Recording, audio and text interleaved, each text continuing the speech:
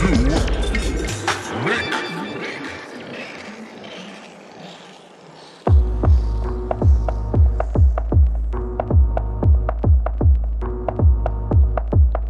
and welcome to episode 6 of Mind to Make. I can't believe it's already episode 6. It's been 6 weeks of releasing these shows. I hope that whoever's listening is appreciating the content that's coming out of them.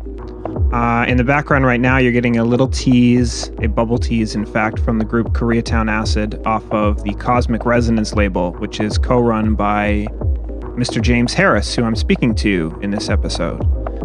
We sit down and we talk to James, aka Hemingway, about his beginnings in music and how he got interested, the online community that helped support him, releasing his music publicly, and some of the happy accidents that occurred along the way.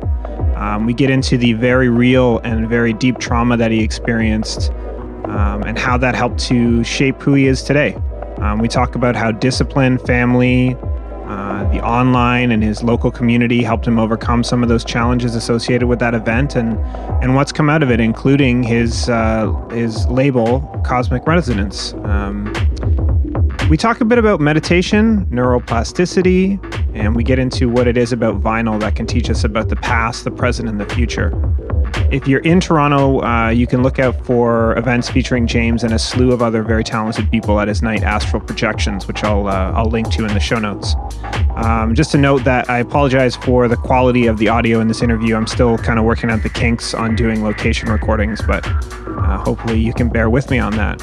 Anyway, without further ado, I bring you my interview with Mr. James Harris, aka Hemingway, on Mind to Make.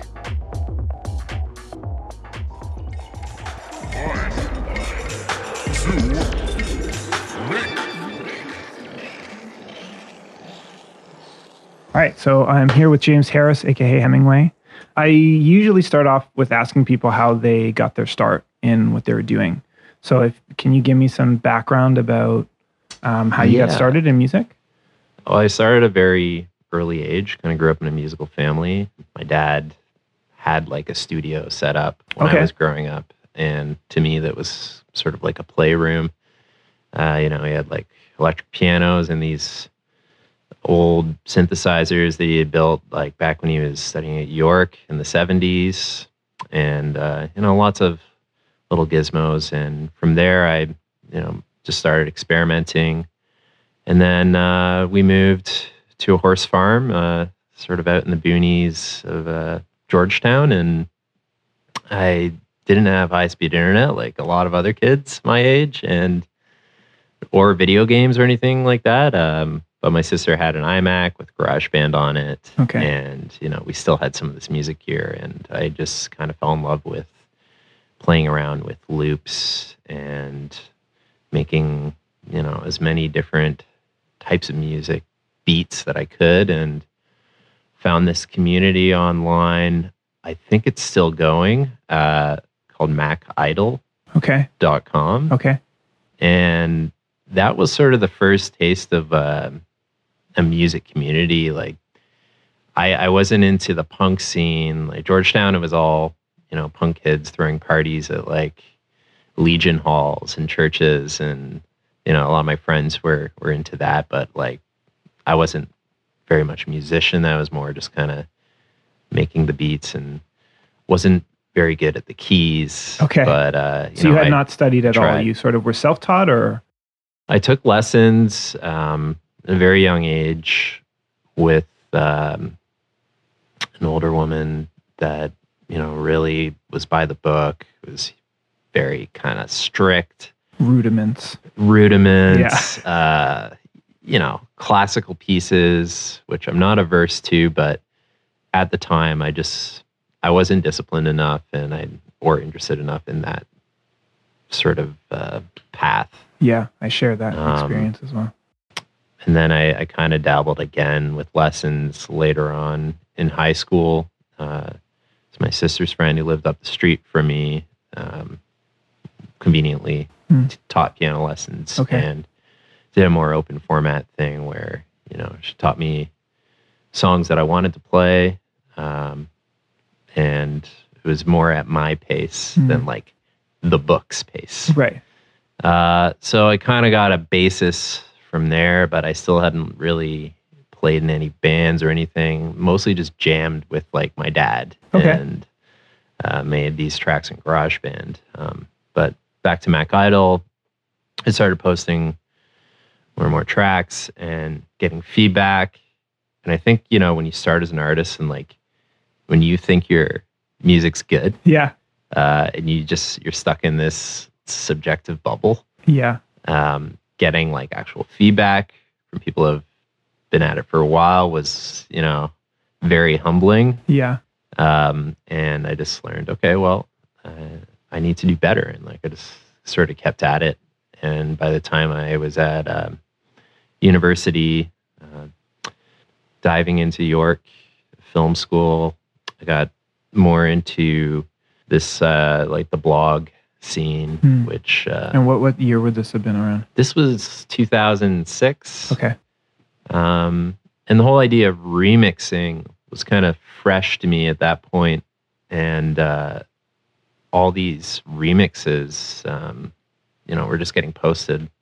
I'm sure you remember the days of like Disco Dust and all these different blogs. And it was cool to me because these bedroom musicians were able to get their music out there to the masses and have it reviewed and everything without actually like doing proper public releases. I mean, a lot of them did get releases, but I guess like my goal at that point was like, okay, I want to make it on Disco Dust. I want to like remix a popular song. And conveniently, my university went on strike.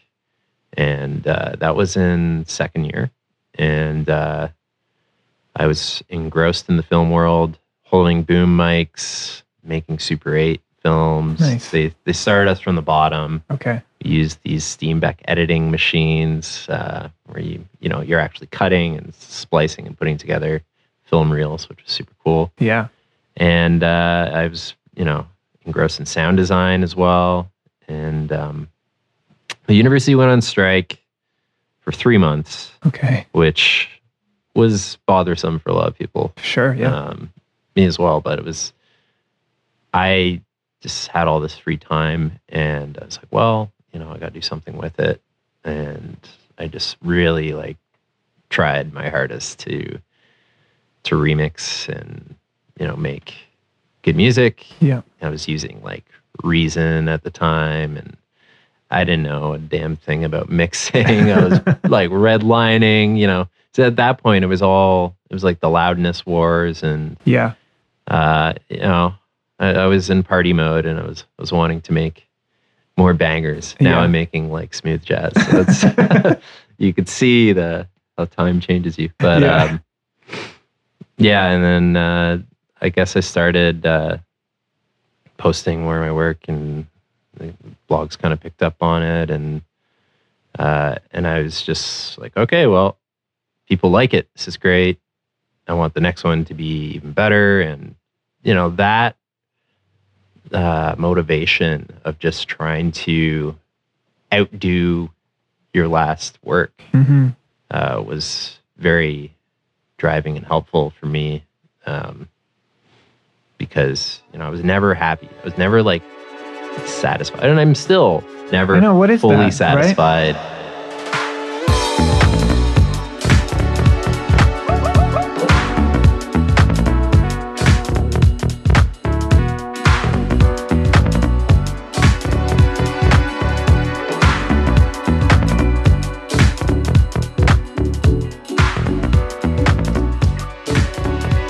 But interestingly, like going back to some of my older demos, it was freer. There was less, you know, concern or like self-criticism about the mix and that sort of thing. And I often revisit old ideas, like Memoirs, the record that I put out.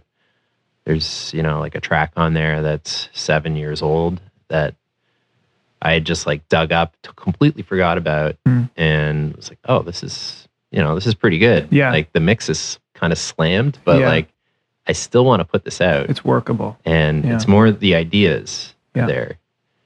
And I think now, like, all this lo-fi house and stuff coming out, like, I'm not as concerned about the mix or like mix perfection because I don't really know what that is. Yeah.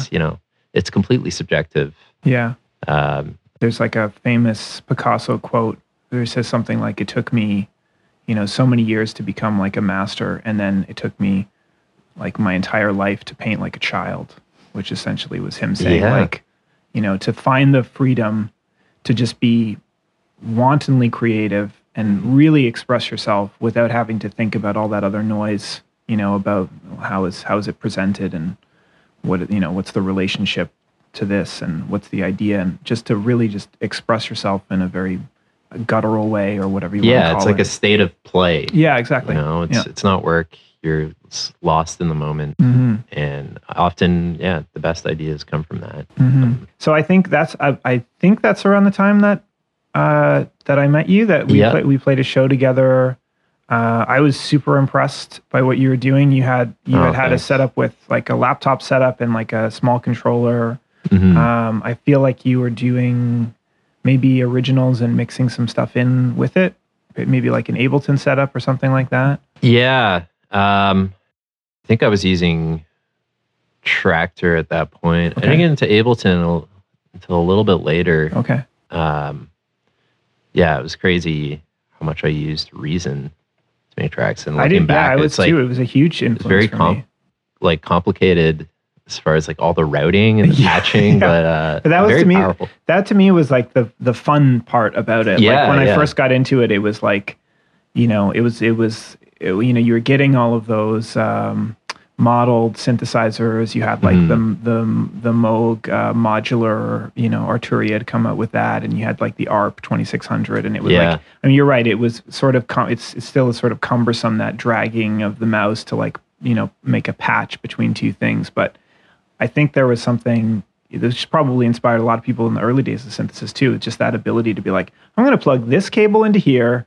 See what happens. Maybe it's going to blow up, or maybe it's going to come up with like the best sound ever. Even if you have a basic idea of synthesis and you kind of get what's going on, you could still play. Again, it's like playing with Absolutely. Those things. Yeah. You have these happy accidents. Yeah, exactly. I still do that to this date of just opening up some like forgotten plugin and changing routings and just messing around. And those happy accidents are like, I think, the key to a lot of my music. Yeah. Or, lately I'll just have long solo jam sessions, kind of meditative, where it's just me, headphones, dark room. Yeah. The keys. Yeah. And, I'm not like trained in scales or anything like that, but I think I've developed my ear well enough over the years to sort of hear what I want to hear in my head. And when I'm just kind of noodling around, I'll like come across juxtapositions that work, or like a chord that I wouldn't necessarily think of playing, but I'm just lost in the moment. And even when making tracks, to me, it's very therapeutic. Oh yeah, for sure. I totally share that. Absolutely. Like to a point. If you're on a deadline, then it's not therapeutic. Yeah, exactly. Then you're like, fuck. Yeah. But generally, when you have all these side hustles, like I'm working as an event server, and I'm like doing this assistant DJ gigs, and like trying to run a record label, and when I actually get time to sit down and create, it's like, it's great. Yeah, it's therapy. Yeah. After midnight we begin and count the numbers on the clock.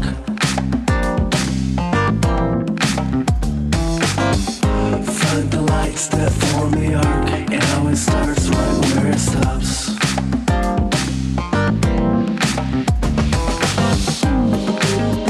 I'm very interested in the idea of sort of process and work, and and the idea of work and kind of this this basis that helps support the rest of what you do going forward. Like, do you think having that sort of basis, that initial time to explore, to play, to find kind of the things that you like and that you don't like, have given you a better ability to kind of now sit and say, okay, like, let's try this, or I have these things that I know I want to do. Do you go in with processes, or do you generally still kind of go, okay, let's just dial up something and see what sounds cool, and maybe I find something that I like? I think, well, it's sort of a yes and no answer, because I've just exposed myself to like so much more music. And with that, the bar has been set higher. So, you know, I have to set my own bar a little bit higher. Right. But I'm always winging it every time. There's never really a process. I know a lot of people have sort of a set template of like, this is the EQ I use, and the compressor and everything. But it's always different for me. Like, I have, you know, favorite tools and things like that, but the actual writing process, it's usually maximalism. Like, I will try as many different sounds and things and see how they interact and see how these moments juxtapose, and then come back to it and reduce some more until it's, you just kind of sculpt out a song. And I find that process works pretty well. Sometimes it's more the minimalism approach, where I'm just like, okay, what can I do in the least amount of things to make this sound good? You know, like, it's always a different journey, but over time I've found shortcuts, just to work faster, and I'm able to write more quickly. I think, like, I can hear and process what I'm hearing on the keyboard, whereas before, you know, I was clicking and like dragging notes. And from playing in bands, I've like really tried to work up that skill of ear training and being able to actually name the chords that I'm like writing, you know, and having to communicate with musicians that are like far more experienced than me, that have like gone to music school. Like Chris, for instance, label partner, he went to Humber. He's, you know, he speaks the language. Yeah. For me, I speak the very bare bones of the language. I'm like a foreign exchange student of music, but I'm trying to learn more of the theory. There's, you know, so many resources out there. Yeah. But I'm not trying to learn it like so perfectly that it takes away the fun. I think the kind of problem with a lot of these music school grads, they're, you know, becoming jobbers, is like it sort of takes away a bit of the enjoyment of like those discoveries when they just know everything by the book so well. You know, like, you know that you're going to go from here to here. That's the transition, or that's what's most common. So that's what I'm going to kind of gravitate towards. Like, it's the same with film school. Now I'm like way more critical of movies than I used to be as like a teenager. So I get less enjoyment. Like, I still get enjoyment in critiquing, but it's the more you know, sort of sometimes less fun you have. Maybe there's a point where you'll reach where you kind of know enough again that you can sink back into. Yeah, you know, musical ignorance is bliss. Yeah, not in any other aspect of That'll life. be the quotable for the interview.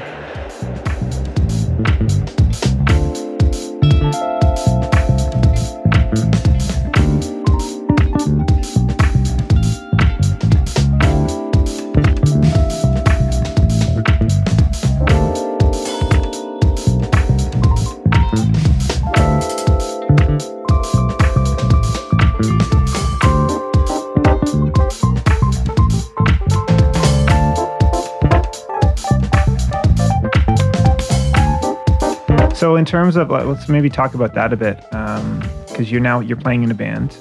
I know you've played in a couple different bands, but the one you're currently playing with, Tush, band out of Toronto. Can you tell me a bit about the band and your role in it, and a little bit more about that? So Tush kind of evolved out of the Beam Me Up night, which is run by my good friend Mark Penner, cyclist. Sort of reached out to me, and I was just, you know, like finished up being in this kind of honky tonk jug band Okay. called Scoop Trumbull and the Wrong Notes. Okay. Which was, not very me, but a very good learning experience.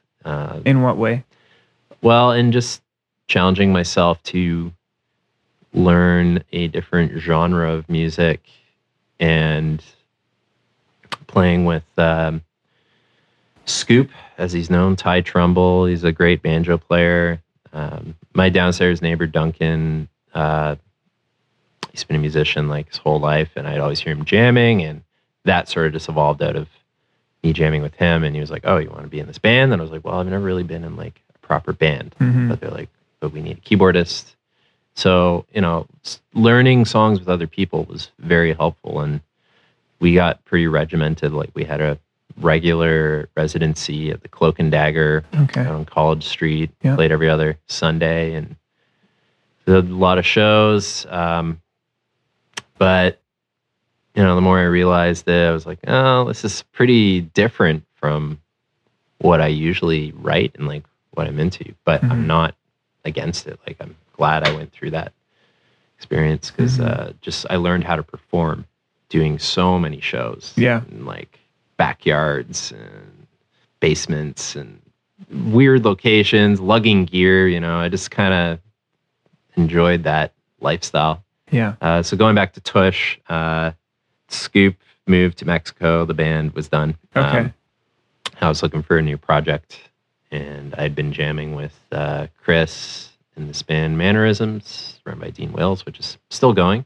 But Mark reached out to me, and he was like, "Hey, we're forming this disco funk band.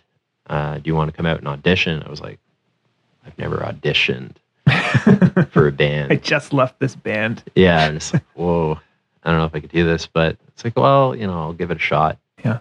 And went in, audition at Geary, the rehearsal factory, and I was like, oh, this is cool. This is just like rhythm. It's a rhythm band. That's, sort of the extent of what I can do in the keys. It's like, I'm more of a rhythmic player than like a flashy classical player that's doing all these fancy runs. Like, I enjoy doing less and being part of the groove with very good rhythm players that are accompanying. So it's like, even if I fuck up, still sounds good. Like, so I went and auditioned. They liked me, and Mark and I had already been friends for a while. Remix each other's tracks. Yeah, little nepotism never hurt anything. Little nepotism, yeah.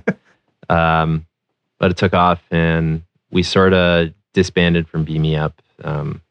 We went through a lot of terrible name ideas, but Tush really stuck. It's really hard nowadays to find like a singular noun name for a band because they're almost all taken. But I think Tush is a good name for us because it's we're all about like sexual empowerment and freedom and creating safe spaces for people to dance. And our lead singer, Camila, she's like a force of nature. Oh my gosh, it's amazing. Yeah. Yeah. Really incredible. And it's been like a pleasure to work with her. Everyone in the band comes from very different backgrounds musically, but they're all very experienced. Like Jamie Kidd, seasoned producer and DJ. I think I'm the least experienced in the band, and it's been like boot camp for the past 2 years. Yeah. But it's been great. And learning covers has also kind of pushed me musically and has sort of opened up some doors, like musically. And you just learn new ways of playing songs based on recordings. I've just found that writing has come easier. Interesting. I'm not really following like YouTube tutorials or anything. Like, it's like I'm listening to the song and then I'm trying to meticulously chart out what each note is, arrangement. And often they're like vinyl rips that are like slightly out of tune, so I have to go into Ableton and retune them. Yeah. But that whole process, it's been a lot of fun and we're just starting to branch into originals, and we have 2 that we recorded at the Root Down studio that are demos, but like I'm hoping we release them soon because they're sounding pretty tight. Coming from that sort of solitary production background, like what other kinds of things have you learned from or taken away from, other than your playing, from being part of a group of people who are all sort of, working towards that? Well, yeah, the collaborative element has helped me immensely. And you're right. I was very much a hermit in my own little cave. And you have to be able to take criticism and learn how to compromise. And I think that's like just the best skill in life in general, not even music, but like learning how to compromise where, so everyone is happy and on board. It's taught me, a lot of empathy and a lot of just self-discipline. Yeah. And I'm enjoying it a lot more. Like I'm trying to collaborate as much as I can with as many different artists. Yeah. That's part of the reason why I started the Astral Projections Party. I'm trying to, meet as many people in the scene and work with them. Yeah. If I can. Yeah. So that's definitely, it's helped me a lot.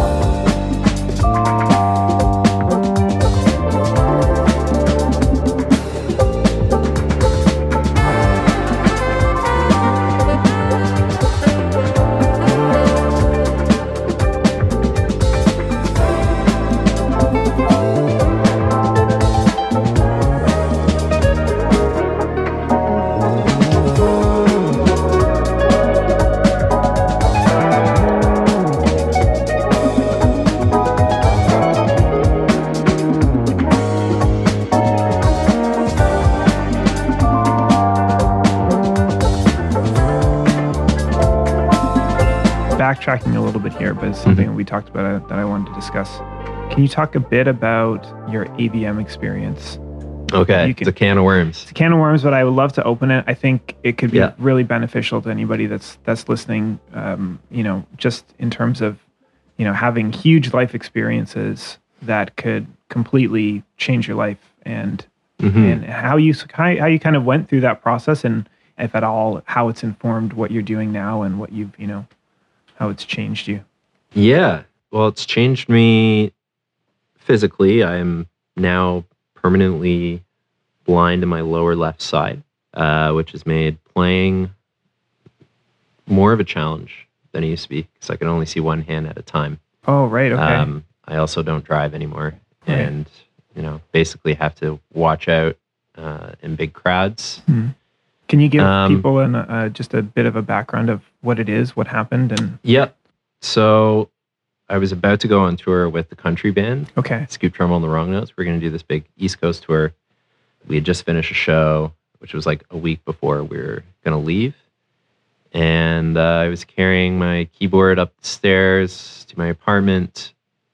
And I got this terrible, what is known in medical terms as a thunderclap headache, which I think is, a poetic way of putting it, because it was very painful, and I had just kind of shrugged it off as a migraine at the time, and went to bed and took a bunch of Tylenol. And I woke up the next day and I noticed that, part of my vision was missing, and I did what every concerned human does on the internet. They go to WebMD, they look up their symptoms, and I thought it was something wrong with my eyes. Maybe this was like a retinal migraine, which is a thing. Okay. And temporary blindness is one of the symptoms. But this didn't go away for the whole day. I went to the walk-in clinic, and they prescribed me these like anxiety meds, which I was kind of disappointed with. Yeah. I was like, okay.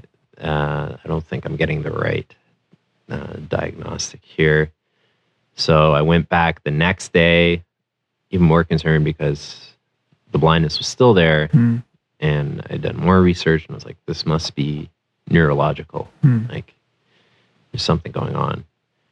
And I went to the clinic. I was like, hey, I don't need these anxiety meds. Like, I think there's something more serious going on. Can I go see an ophthalmologist just to rule out whether it's with my eyes? And like, oh, well, there's this guy, but like, you have to book like 2 weeks in advance. And I'm just like, I need to go now. Like, where's the office?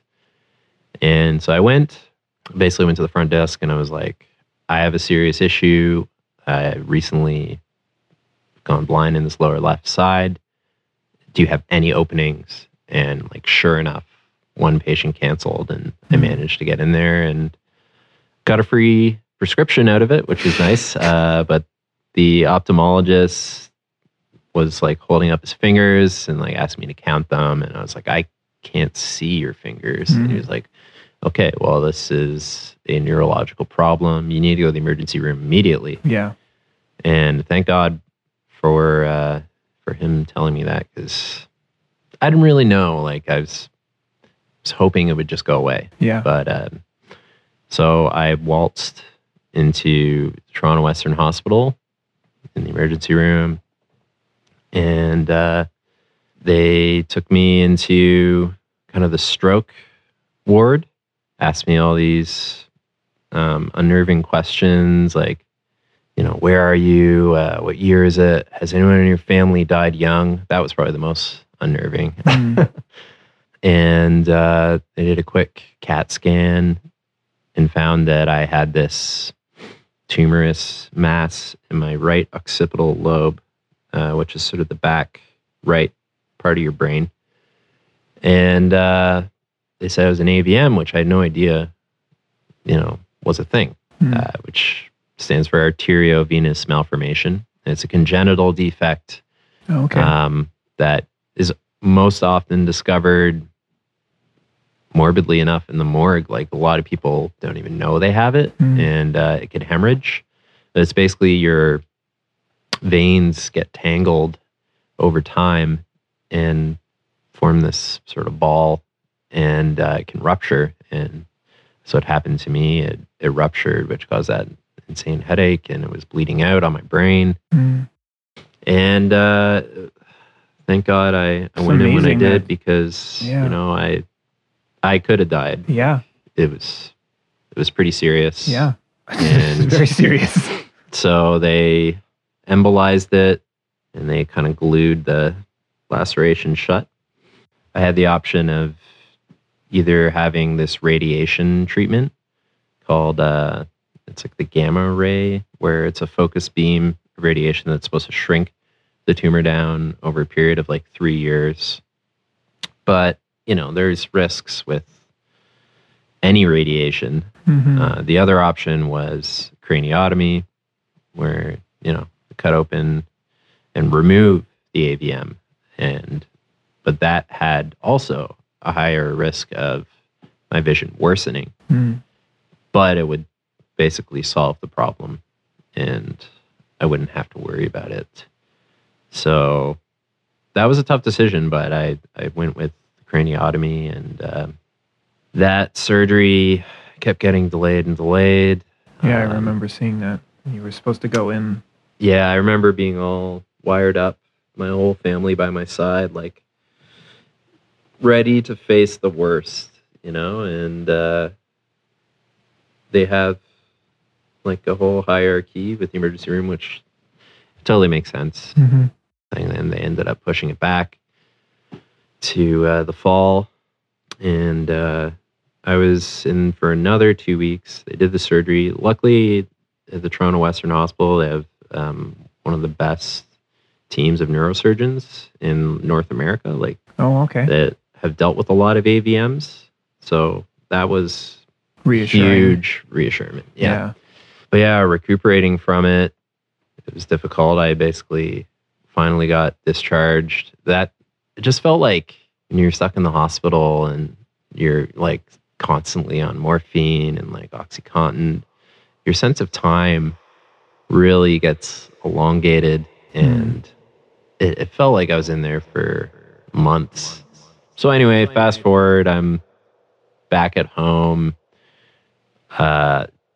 with a lot of OxyContin, which is an interesting experience. It gives you the craziest dreams, like the most lucid. I'm not endorsing OxyContin for recreational use, but it was like just my neurons were firing like 100 times faster. Yeah, I was just very grateful that, you know, it was in my right occipital lobe and not in like a behavioral area of the brain, and very fortunate. Yeah, a lot of AVM patients have it way worse. They have to take like seizure medication on the regular.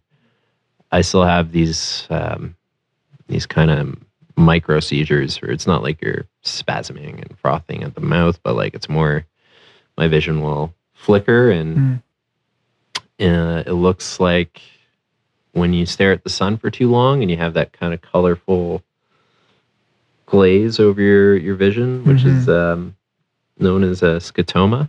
So I have that permanently. I don't even really notice it anymore. And I think I've adapted over time. Like it's, to me, I can kind of fill in the image, you know, without actually seeing it.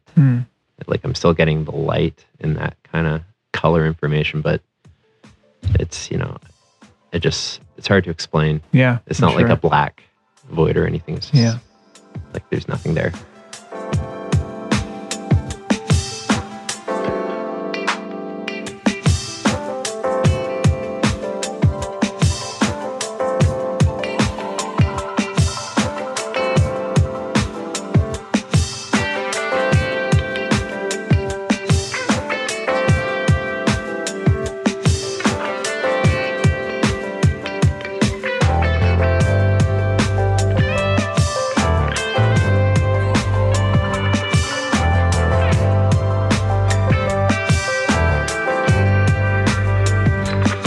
When you got back home and when you had sort of started to get off of the oxy and sort of feel a bit more like yourself, did you have like a new sense of purpose? Did you just sort of feel like, well, it's just great to feel like myself again? Or I did have a new sense of purpose, and I think I just held my life more dearly. Yeah.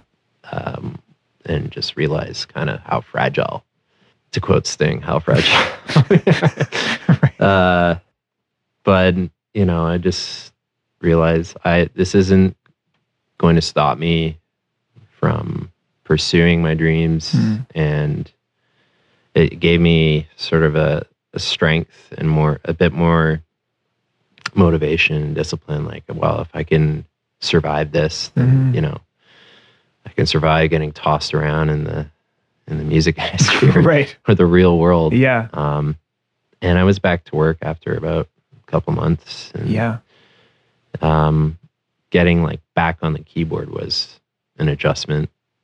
I still have, you know, difficulties, especially with doing the left hand, right hand stuff simultaneously. Yeah. You realize like how much your vision helps you.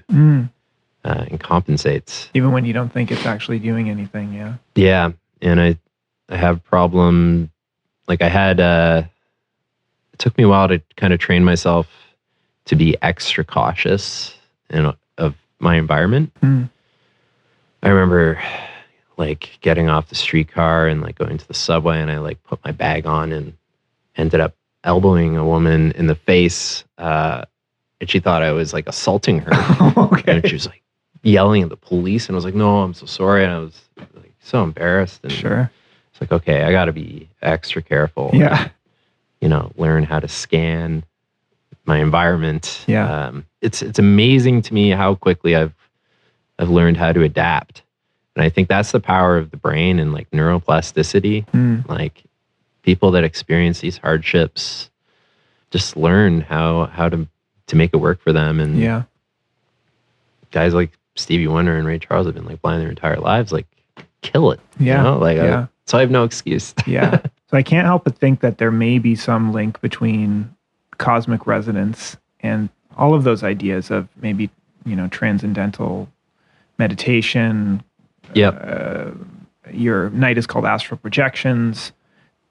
Was that something that you were interested in before, or is that something that has come about as you become more interested in as a result of that? I think it was partly a result of that. I had a little bit of interest. Like my dad was always into Taoism and meditation. And, okay. I'd see him at like 6 a.m, like wide-eyed, staring at his chair, meditating, and I was like, "Oh, that's pretty cool." And you'd never gotten into it up to that point. Yeah, not really. But I've just, having gone through that kind of near-death experience has taught me to appreciate more like the people in my life. Like just the support system of all the friends and people that were like there for me at that time was sort of mind-blowing to me. And music has been this source of, like I mentioned earlier, like personal therapy and meditation, but I also think it's one of the most powerful forms of expression, of getting your ideas across, even if it's experimental. And it's just like the whole cosmic resonance idea. It's not like we're just trying to write cosmic space music, but music itself is cosmic, and people are cosmic. It's more so this idea of not being afraid to express oneself, and that's why we're trying to get more of these local artists out there and be like, hey, you have an opportunity to play, like you don't need to worry about what anyone thinks. Like, do art for the sake of art. Yeah. That to me, I think was a big revelation. Not doing it for any like specific personal gain, but just doing it because we are all conduits in this world. And it's important, I think, to express this universal language that, I can't really think of much else like beyond visual art and music and dance, and that can be extrapolated universally from whatever culture. And you just get a glimpse of someone's soul, and it's all our lives are finite, and this is sort of a way to, I'm hoping, deep in the recesses of space, like this music is somehow making it out there. But at the end of the day, it just feels good to kind of get something out there and have other people hear it.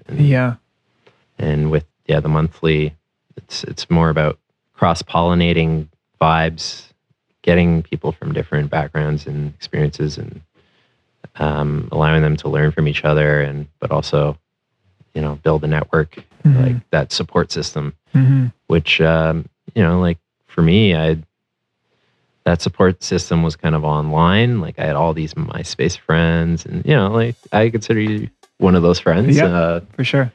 And, we really want people to be able to break out of their shells and just be themselves. Yeah. Without having the pressure, it's external forces. It's internal. It's all,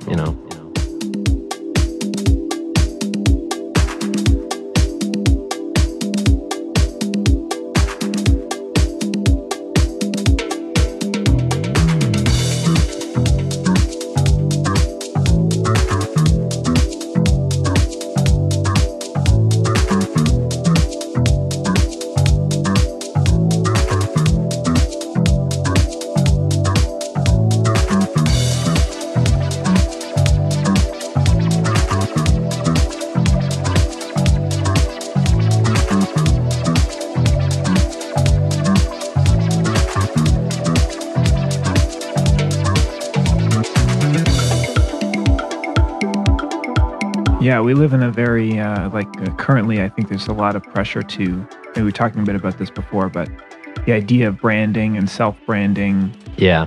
It forces you to look at yourself in a different way as opposed to just expressing your ideas in Absolutely. a very natural way. Not that maybe it isn't helpful, but is it always helpful? In what ways? And how do you kind of, navigate that whole system as well? Mm-hmm. Given that you've got this ability now through avenues like Bandcamp, SoundCloud, maybe to a lesser extent now. Yeah.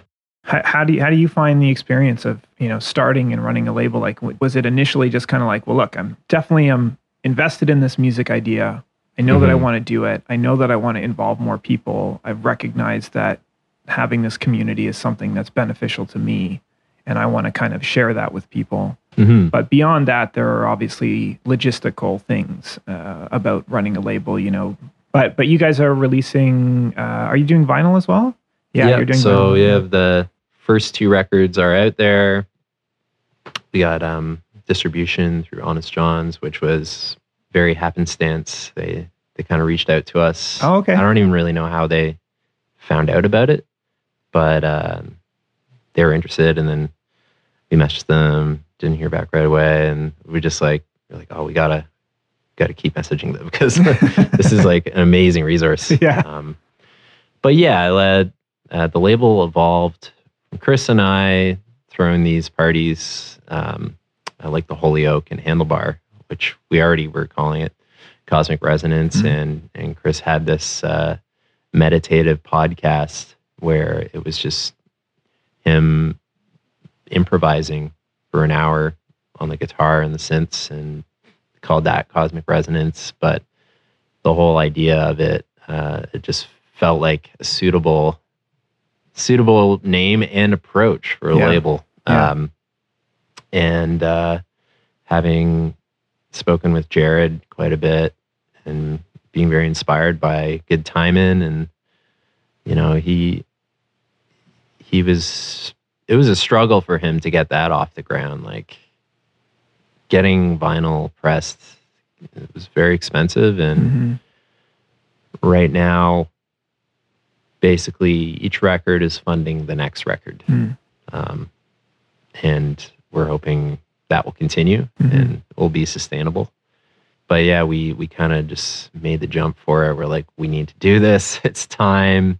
I had this backlog of music, and I was like, oh man, you got to play guitar on some of these tracks. And after that, we're like, all right, well, we have a record. Let's get it out there. Yeah. And why go that? Why go that route? Just because it just was sort of a synergistic kind of thing, or why go that route as opposed to trying to go, say, approaching labels, approaching somebody else? Why kind of go the DIY route with it?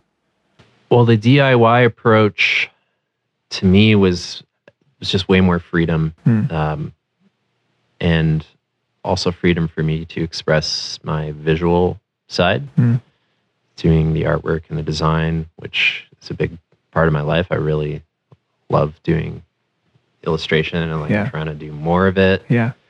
But also, I had tried to go that approach, and I sent it to many labels I admired, and everyone kind of said, "Oh, this is nice, but like it's not really our vibe." And I was like, "Yeah, you're right.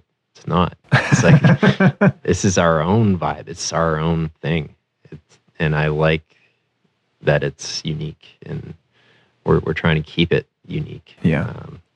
And yeah, I like Jared's label, just seeing that he could do it and release his own music successfully and build this brand. It's like, yeah, I mean, we can do this. Like it's going to take a lot of time and a lot of networking, but we had already done a lot of that networking by throwing these parties, and we just kind of raised the money, got the first one pressed. And vinyl was like, it's always been kind of a sign of legitimacy in my mind. Right. I've been releasing way too many tracks digitally, and like it would just gloss over. Like it wouldn't really get a whole lot of steam. Yeah. Because I don't know, people. Our, I guess, target market is people that appreciate records for listening at home, but also DJs. Yeah. So we want to kind of put out both formats. Yeah. I think Raph's record is a combination of both. It's a dance floor boogie funk record, but there's also some heady kind of ambient cosmicness as well. Yeah. So that's sort of, I guess, the breeding grounds for us musically is like we want DJs to play it out, but we also want the heads, like the heavy collectors to play it at home.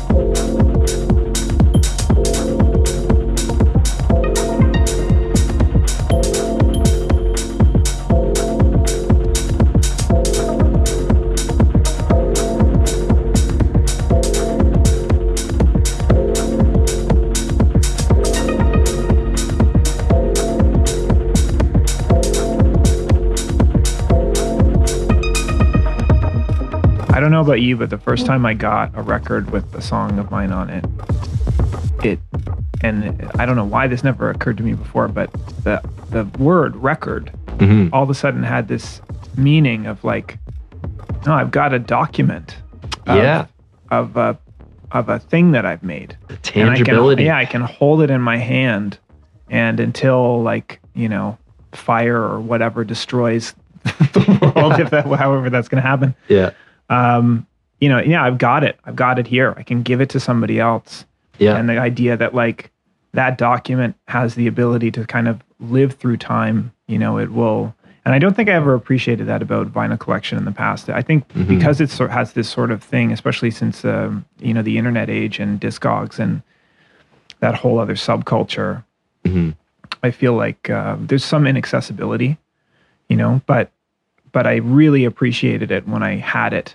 And not even for the fidelity or anything like that, or I do like listening to records, but yeah, like that to me, I don't know if that resonates with you at all, but absolutely, yeah, just being able to have a shelf, of like these portals to magical musical worlds that like you can hold in your hand, and being able to see the artwork and everything, and reading liner notes, it's just like way more, it just puts you more in the mind of the creator, and you cherish it more. Yeah. And I know. Like you said, the longevity of it, like just, like I only got into vinyl in the past couple of years. I was living with Raph, who, has a massive collection. And I was like, okay, I need to buy a record player. The CDs are done. Yeah. And like, I can't go out and, well, I still DJ'd with the controller, but I was just, it's not as fun, right? It's not. Yeah. There's something about, I did like a whole paper on the differences between the two mediums. And there's something about that tangibility factor, about being able to have full control over when something starts to play. I mean, it's more fun too, I think, when you get away from the screen. It's again, I feel there's a connection thing. Yeah. To be able to be like, no, I'm here, you're here, I can see what you're doing, I can look at you, you can look at me, and I'm not spending half of my time. You still are looking at records, but I think you can involve your body more. There's a sort of a much more communal aspect to playing records. Yeah, and you're supporting the artists. You're showing your support. Yeah, that's true. Yeah.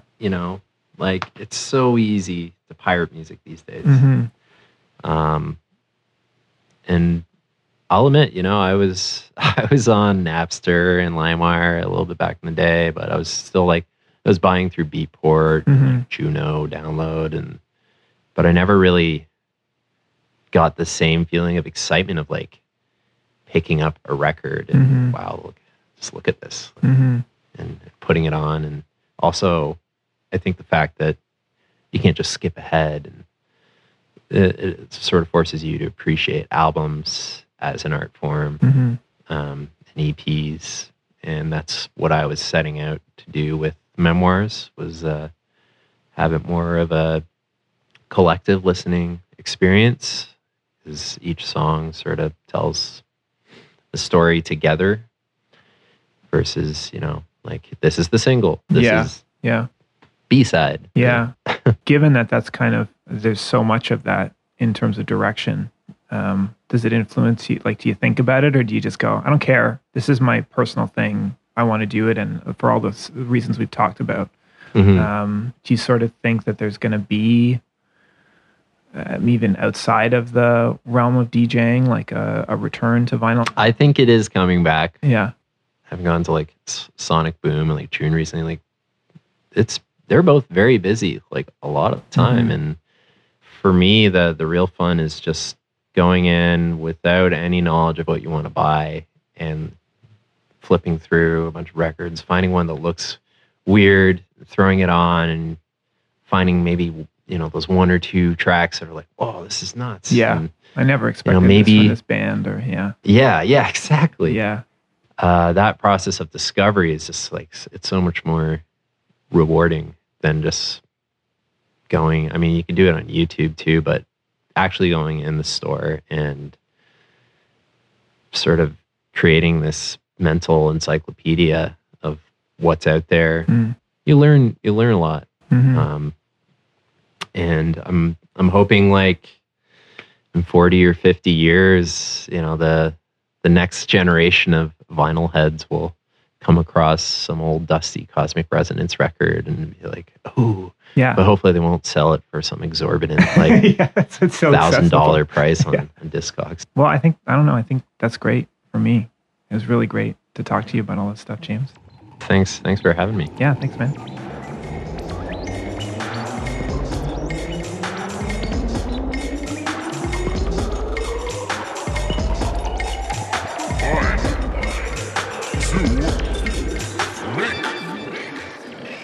If you like what you heard on the show today and would like to support it, I would encourage you to go to my Patreon page and become a patron. Patrons will get access to exclusive content and can help decide which guests come on the show and what I ask them, as well as other rewards along the way. Support will enable the show to become bigger and better in many ways. There'll be a link to the page on both the Mind to Make website at www.mindtomake.com, as well as in the show notes in the description for the podcast. Thanks again so much for listening, and please tune in next time.